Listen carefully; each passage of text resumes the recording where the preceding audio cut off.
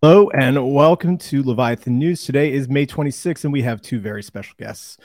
We have Sreeram Kannan from Eigenlayer, and then we also have Byron Gilliam as well too, who's going to be talking MidJourney for AI a little bit later. But first, we're going to be starting with Sreeram. Big news of the week is that Vitalik put out a post, and I know he doesn't usually name drop, but he did name drop Eigenlayer in this instance, in the sense of what does Eigenlayer mean as a potential addition to Ethereum consensus security? And does it actually make sense for consensus to expand beyond its core focus? So, Shram, welcome.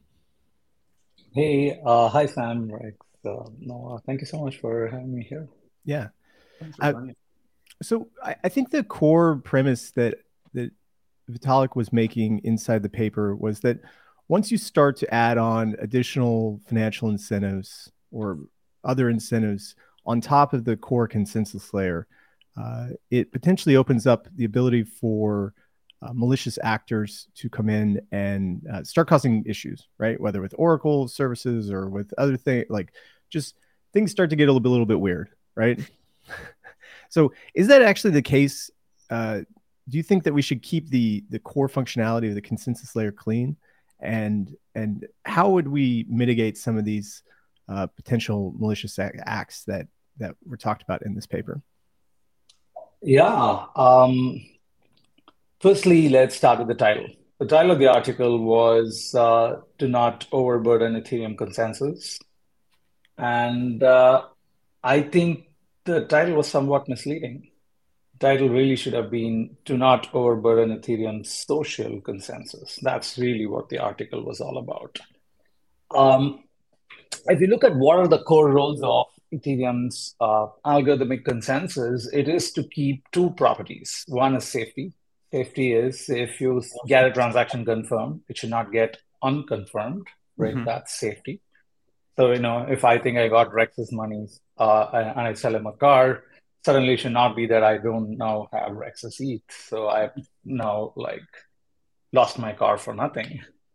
So that's safety, right? And the Ethereum protocol is designed very carefully to make sure that if there is a safety attack by the consensus participants, they can be slashed, they can lose their ETH. So, because the core consensus protocol participants put on a bunch of ETH and they participate in block making, if you make two blocks which conflict with each other, then you could basically lose your ETH. So, this is already built in to the Ethereum consensus protocol.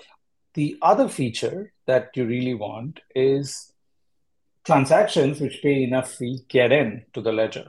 Like, it should never be the case that I have a bunch of ETH, but and I want to send it to Sam, say, and but I can't do it because I keep sending the transaction and the person making the block keeps saying, Sriram, go to hell. No service for you, right? Like that's not an allowed property in the system. So this is safety. The second one is called liveness. This property that I just said is called liveness. So how does Ethereum preserve liveness?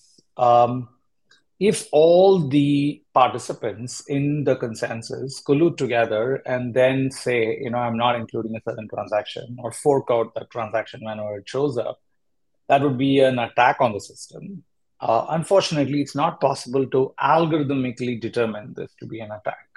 Why? Because how does the Ethereum blockchain know what transactions came out from the real world? It's not possible. It's not an internal locus. You need an external locus, the society, the people to look at it and say, oh, all these guys are banding together to like forbid Rex and Sriram from acting. So Yeah. Wait, sorry, just to pause you on this right now. I think just because it's such a complex and nuanced topic, I think like a good example of what you're saying is like around the DAO hack, right? Because from Ethereum's perspective, what's the hack? It was totally fine. Like the guy did the code and like we don't need to get into it, but basically like almost took control of the ETH, but it was us outside of Ethereum that recognized that as like a existential problem and a threat and identified it as a hack, and then we were able to move forward. And so Sreeram, I think that's what you're saying is that like if we're not careful throwing around these terms, like a lot of these like structures and concepts start to lose their meaning. And that maybe is the confusion of Vitalik's post. Yeah. Technically, that's all hacks. Ethereum is just state management.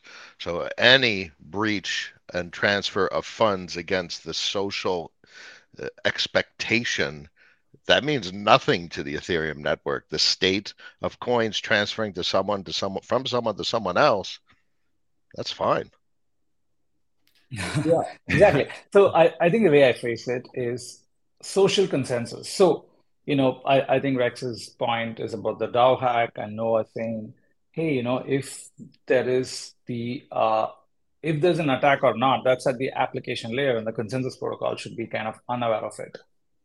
But really, the social consensus is being reserved for the one kind of attack which is done at the consensus layer, which is liveness. And liveness is censorship, right? Like everybody band together and censor a group of transactions persistently, because this is a property of the consensus layer.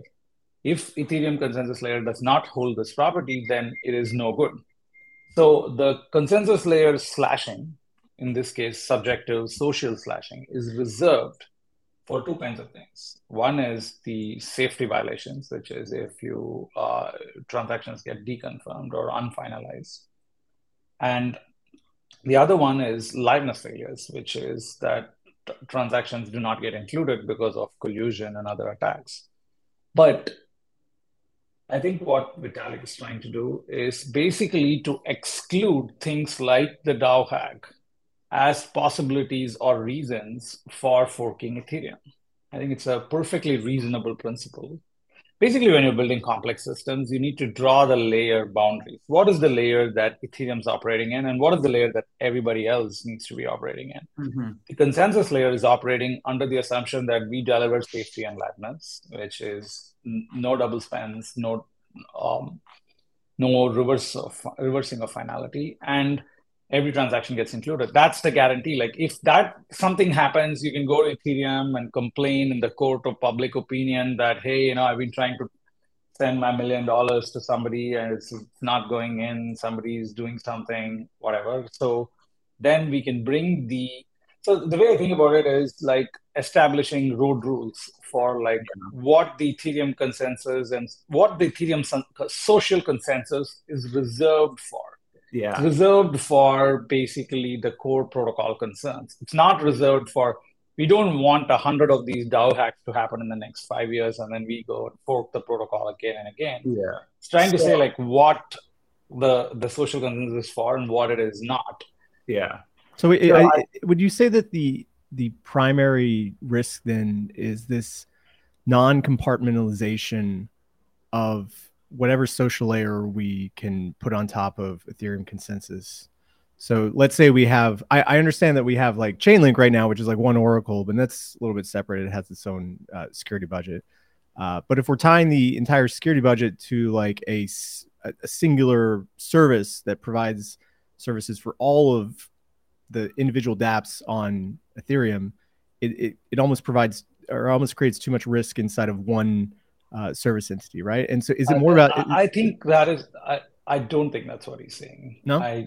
No. I think what he's saying is, if anything happens at that layer, go deal with it at that layer. Don't come to Ethereum and try to fork Ethereum. Yeah. That is the conclusion. The conclusion is not that you don't build a next Uniswap or don't build a $100 billion stablecoin, right? Like if you have a $100 billion stablecoin, you will exert a lot of pressure on Ethereum. But that is not what the post is saying, because if you concede that, there's nothing remaining to be built here, right? Why bother? Yeah. And I don't think that's what Vitalik's conceding. No. It's pretty much saying that. Yeah. You did like a really good job of laying out like the first principles of what Vitalik is saying, because I think that if you don't really think through what he's saying and you don't really think through what Eigenlayer is, which has made why you are the focal point of this conversation, it's easy to think like what he's basically saying is, hey, if you build these systems, it's going to cause proof of stake to be unstable, and then we're going to have to do all these social forks. And like, that's wrong. That is not what Vitalik's saying. What Vitalik's saying, per Sreeram, is like there is this sacred set of things that we will allow social consensus to roll back. And that is a hack, like a hack in the dictionary definition of the term, right? But everything else, even if a hack at the consensus layer, not right. at the Right. or like something wrong happens in get, which is the core execution. But not at like you write a bad application, you write a bad layer 2, you write a bad restaking protocol. So one way of saying it is, to use one of our favorite analogy here from the crypto space, is it's like saying, the government coming and saying, hey, banks, go do whatever thing you want, but don't blow up and then come and ask for a bailout. That's all that he's saying. So you don't want to have a protocol running which then like assumes that you're going to get bailed out because you're too big to fail. We know this word. So you're too big to fail. Now you assume that Ethereum has to kind of fork around you because you're so important. Just saying no, please. This is the core concern of the protocol. The protocol exists with this risk structure, like this assumption around the social consensus.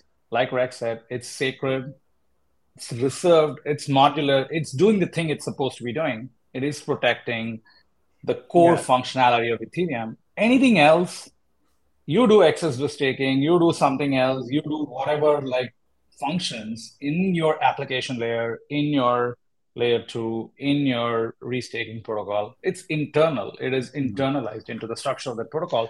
And this is something we've spent a lot of time in Eigenlayer actually kind of figuring out how to resolve all disputes and concerns inside the protocol layer in Ethereum, in Eigenlayer protocol layer, rather than assuming that, even if we get all the validator set of Ethereum, it's still not going to be that if you made some bad decisions in your protocol, you're going to get bailed out by it.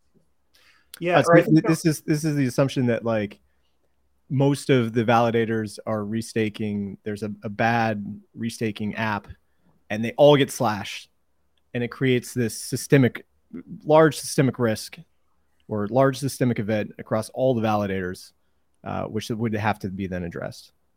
Well, I think it is a risk the validators are taking. So if the validators so here is the thing, right? Like we're establishing the shelling point that, you understand the risk. You don't go like do degen stuff and then come and expect that because you're a validator, you're going to get bailed out. No, you understand what you're opting into. You understand and do those things. As it's not the concern of the Ethereum social layer to come and bail out a validator who took an excess risk. Yeah, I think the reciprocal of what you're saying, and let's stop picking on Eigenlayer for a second because it's just hard for people to wrap their head around something that hasn't launched yet. But like Uniswap, right? Like let's say that Uniswap had a bug and every single pool got drained. Well, every single non-ETH based pool, that's a special case, right? Like, and so every stablecoin is in some hacker's wallet. I think, Sreeram, correct me if I'm wrong, what you are saying, Vitalik is saying, is that while that is catastrophic for the industry and for what we're doing, like the iron law of Ethereum is like, we should not roll back consensus or undo this at all because like this, like Ethereum does not roll back. Like that is our like line in the sand.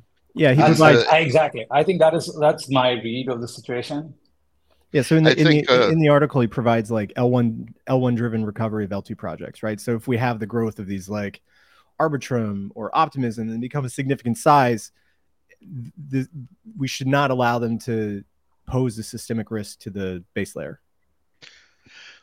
Yeah, I think this is true. It's true for layer 2, it's true for restaking or something, but it's also true just for simple dApps built on Ethereum. Just because you got a lot of like TVL or whatever in your dApp, it doesn't mean that, because users are opting into each of these dApps per their own like understanding and willingness. And if we said, if there's a lot of ETH in a dApp, therefore like Ethereum has to fork for that particular dApp, essentially this is just going to encourage excessive risk taking. Like people will be like, okay, there's a lot of ETH, so that's enough. Like now you don't need to do your own risk assessments. The base layer, the innovation that changed everything is one word: determinism. And the rules that govern determinism must be immutable or changed by social consensus. But the rules, being deterministic, extract the notion of subjectivity. And that changes everything for technology and politics throughout all history. Never before have we had a deterministic financial system without the capacity for intervention. Now, on top of that, great. You could change things. You could have L2s and layers that interact with the base deterministic system. And that's innovative.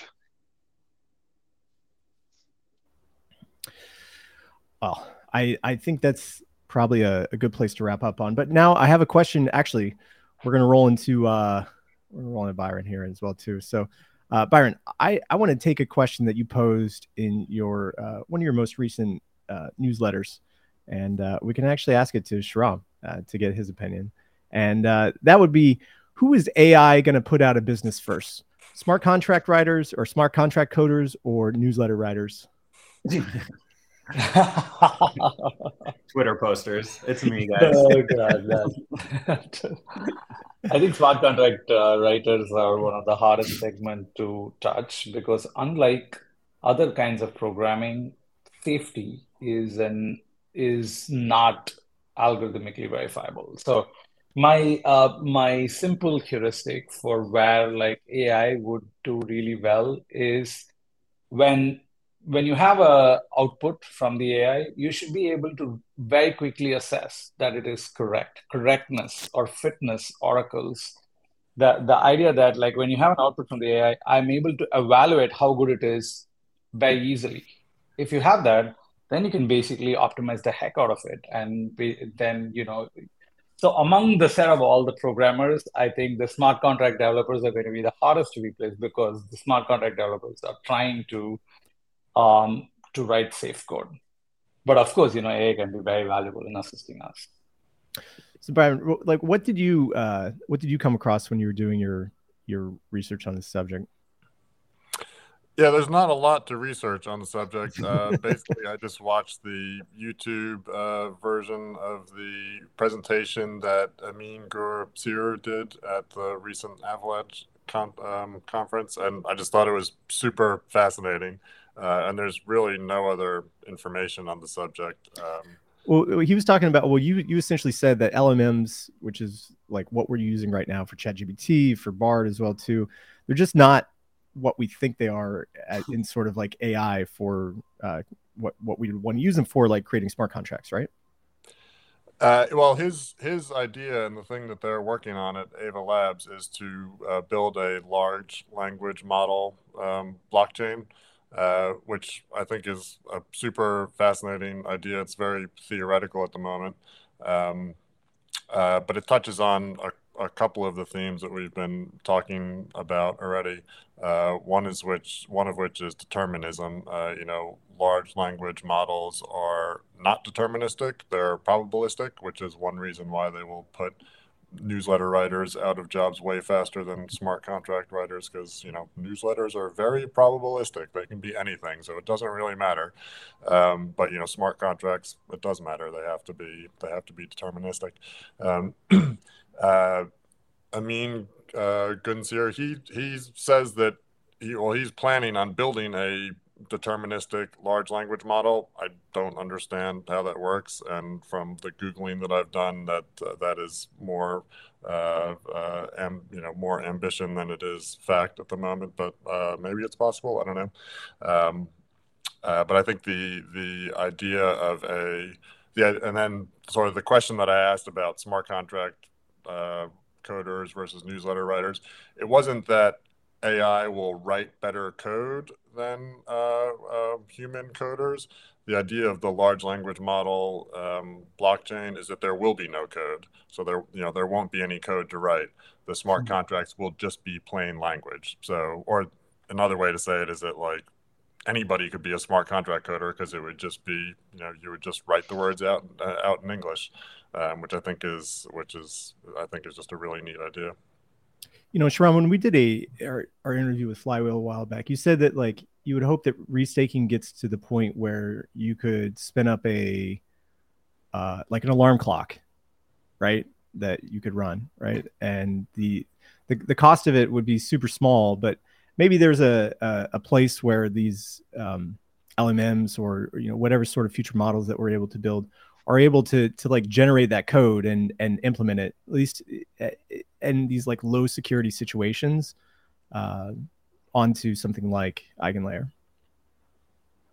I mean, yeah. So I think the issue with like plain English contracts is then like adjudication is done by whom and what. I think hitting on the point Byron mentioned on determinism, right? Like how do we get these to be deterministically adjudicated? And how do we enforce, like, let's say, you know, I make a verbal contract saying I'll do X. If I do X, then I'll, you know, Y should happen. If we cannot evaluate that predicate correctly, like if X happened or not, then, you know, how do we transfer funds of Y, you know, deterministically? So there's a bunch of questions there. But, you know, your point on the on whether Eigenlayer can serve some of these things, we're already seeing a bunch of AI inference engines kind of built on coming up on Eigenlayer. This is something that's going to be very, very interesting.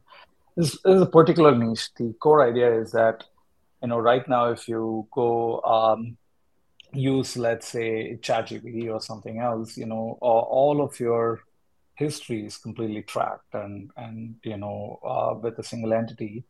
What'd be really cool is if you already had open source models, then you can do inference on these open source models without sending all the data to the same entity and without having you can get, you know, some notion of like session level privacy. You open a new session with a new node, you know, on the Ethereum network, or you know, basically they're doing off-chain all of this stuff, right? But so that's something we're seeing, you know, the role of expanding the Ethereum's validator set to now to additional off-chain services means you can suddenly start doing all kinds of very interesting things. Just one last point on the AI and smart contract interface. I gave a talk at this group called the Ethereum Engineering Group last week, and it is run by a person by name Peter Robinson, who used to be at Consensus and now at Immutable. So next week, Peter is giving a talk on how to use AI to find smart contract bugs. So any of you interested can go check it out. Yeah, I mean, I think that like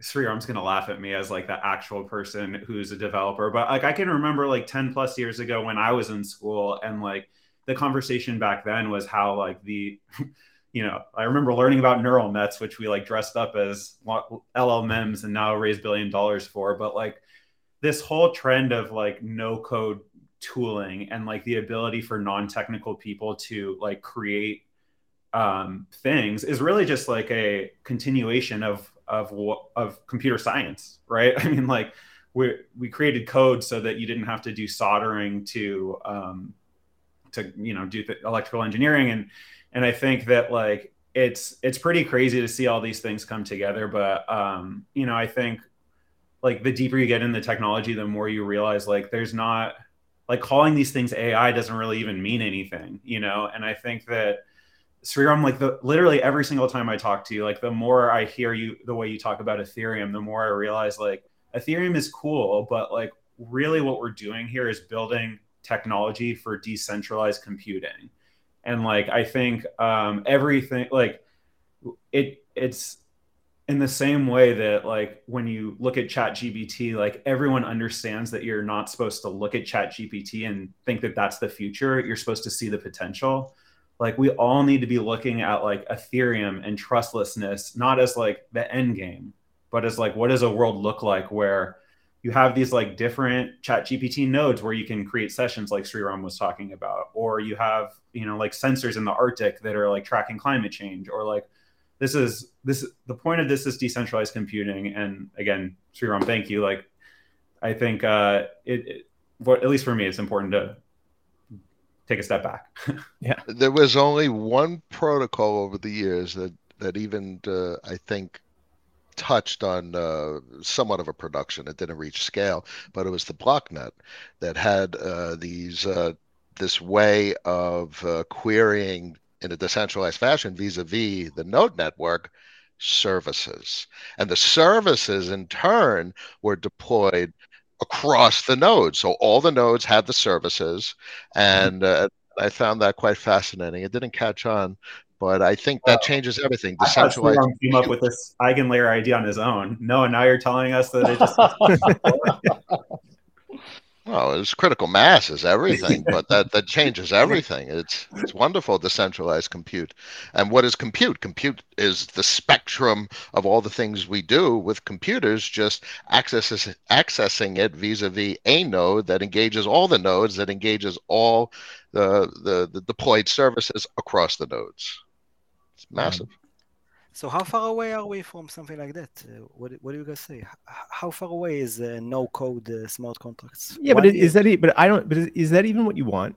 Right? Like, I would think a bigger innovation would be for someone who's already a developer to be able to use probabilistic models to give them ideas of what the code could be. Right? So GitHub has these integrations now where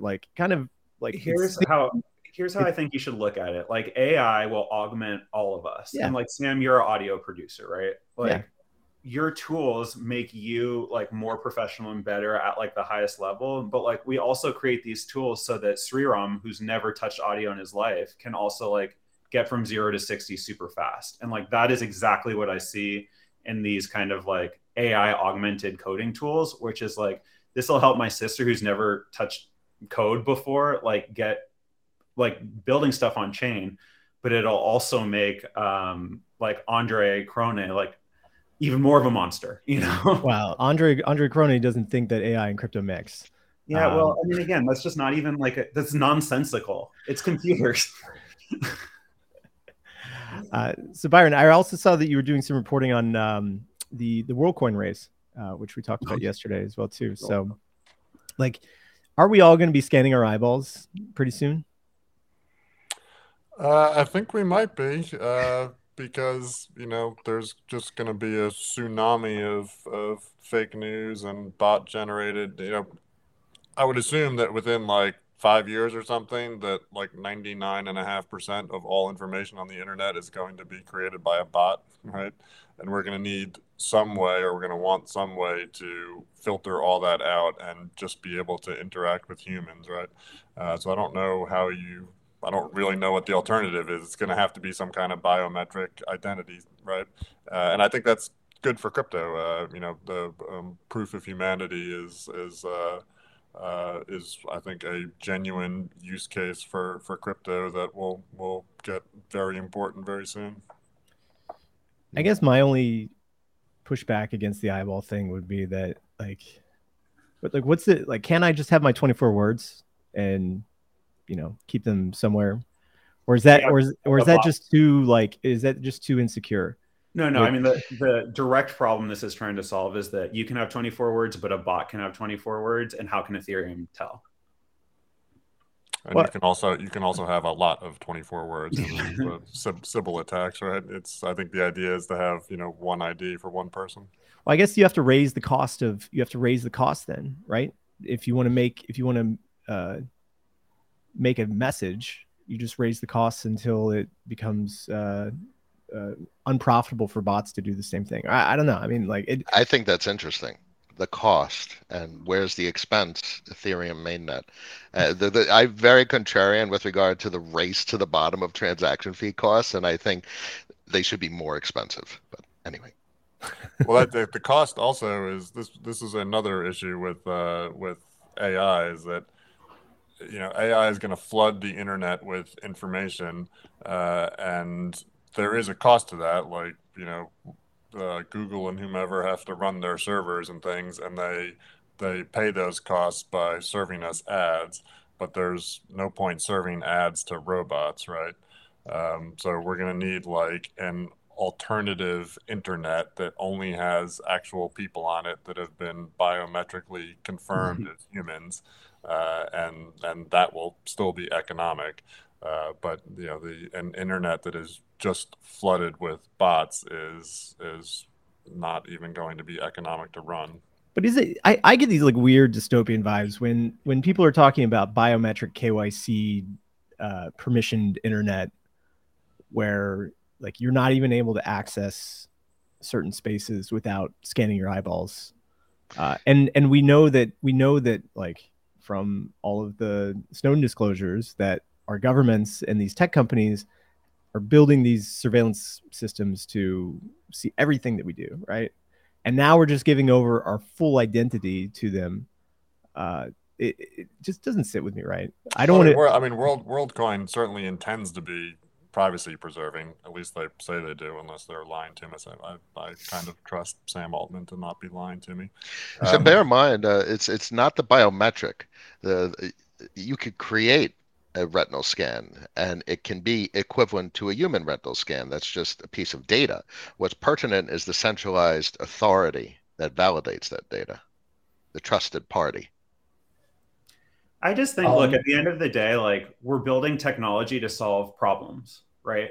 And like one problem that this new technology has created is like, it is a fucking shit show.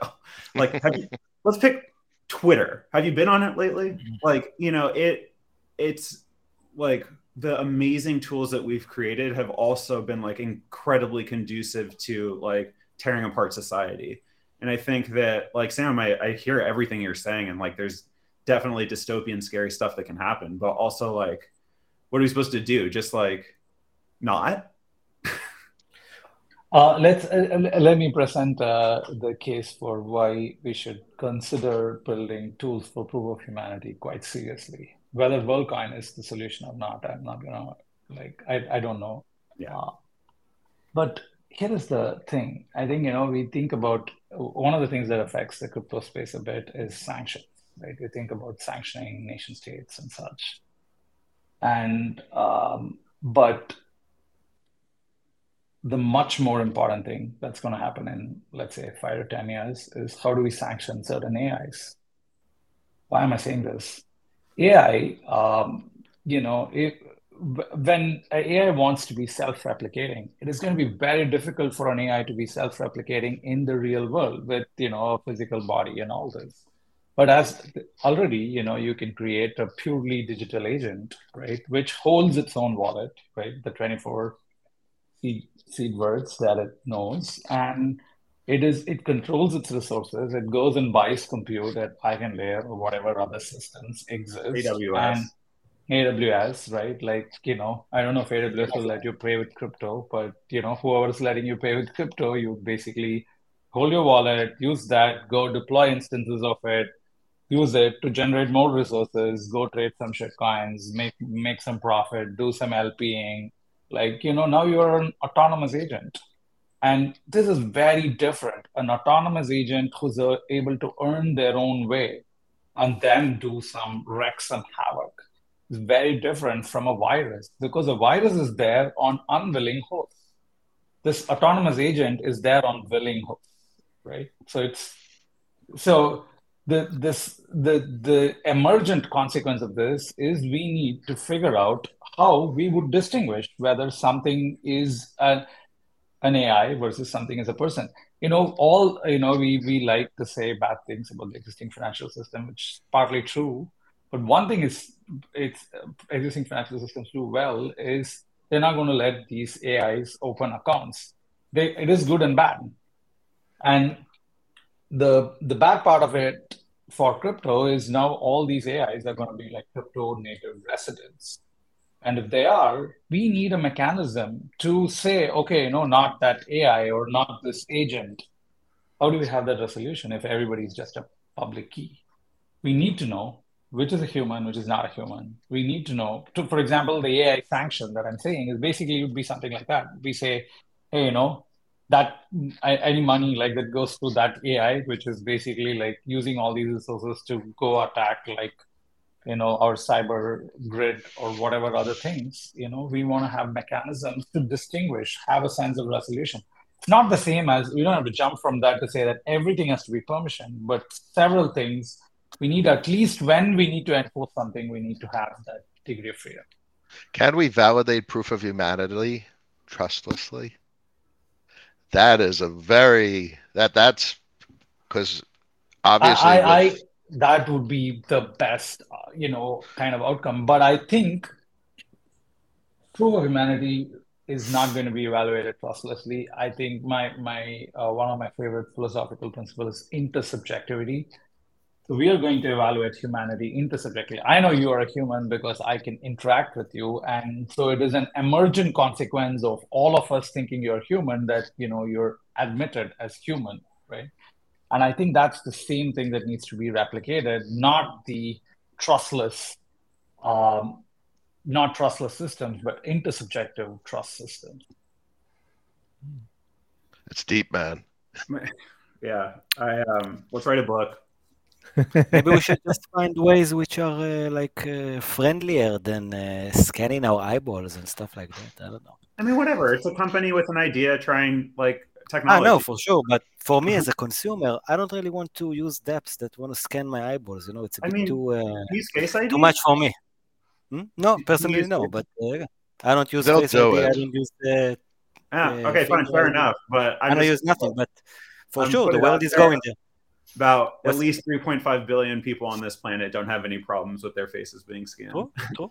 They'll do it in 2 seconds, and the whole status quo infrastructure is based on a centralized trusted party, and the government will be trusted, and they will use tools to validate against that data set.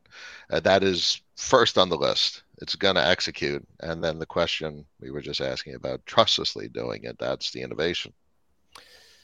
Well, I'm going to stick to my belief that high fees solve everything, and that at some point the AI just will say, "I don't want to pay these fees," or like, "Where am I going to get all this ETH?" I'm going to die. So that's a good place to wrap it up on. Sreeram, Byron, thank you so much for coming on today. This is a really great discussion. We pretty much covered everything. We want to talk about WorldCoin today. There was also some CBD stuff, but we talked about the important stuff today, and we will be back on Monday. I believe it's Monday. That'll be either Monday or Tuesday. It's a holiday. We haven't talked about it yet. Yeah, we haven't talked about it yet. Yeah, it's Memorial Day. It's Memorial. Yeah, Day. American holiday. American holiday. But I think Memorial is our World War II celebration. I always forget if it's Veterans or Memorial. I don't understand. Like Memorial Day is a happy day? Start of the summer. Yeah. Yes, it's a happy day. Yeah. It's like actually right now it's also a Jewish holiday. It's the holiday of Shavuot. If you ever heard about it. Today is a holiday. Either way, but happy holidays for you guys. Yeah, thanks for see you Monday and happy Friday, everyone. That's the real. Really enjoyed the talk. Was definitely educating to hear Sreeram and Byron and you guys, of course. Yeah, thank you so much for coming. And we'll be back on Monday. We're going to have the Connects team on to give a product demo about their new chain abstraction. And I'm looking forward to that. So we will see you then. And until the tide returns, this is Leviathan News. Goodbye.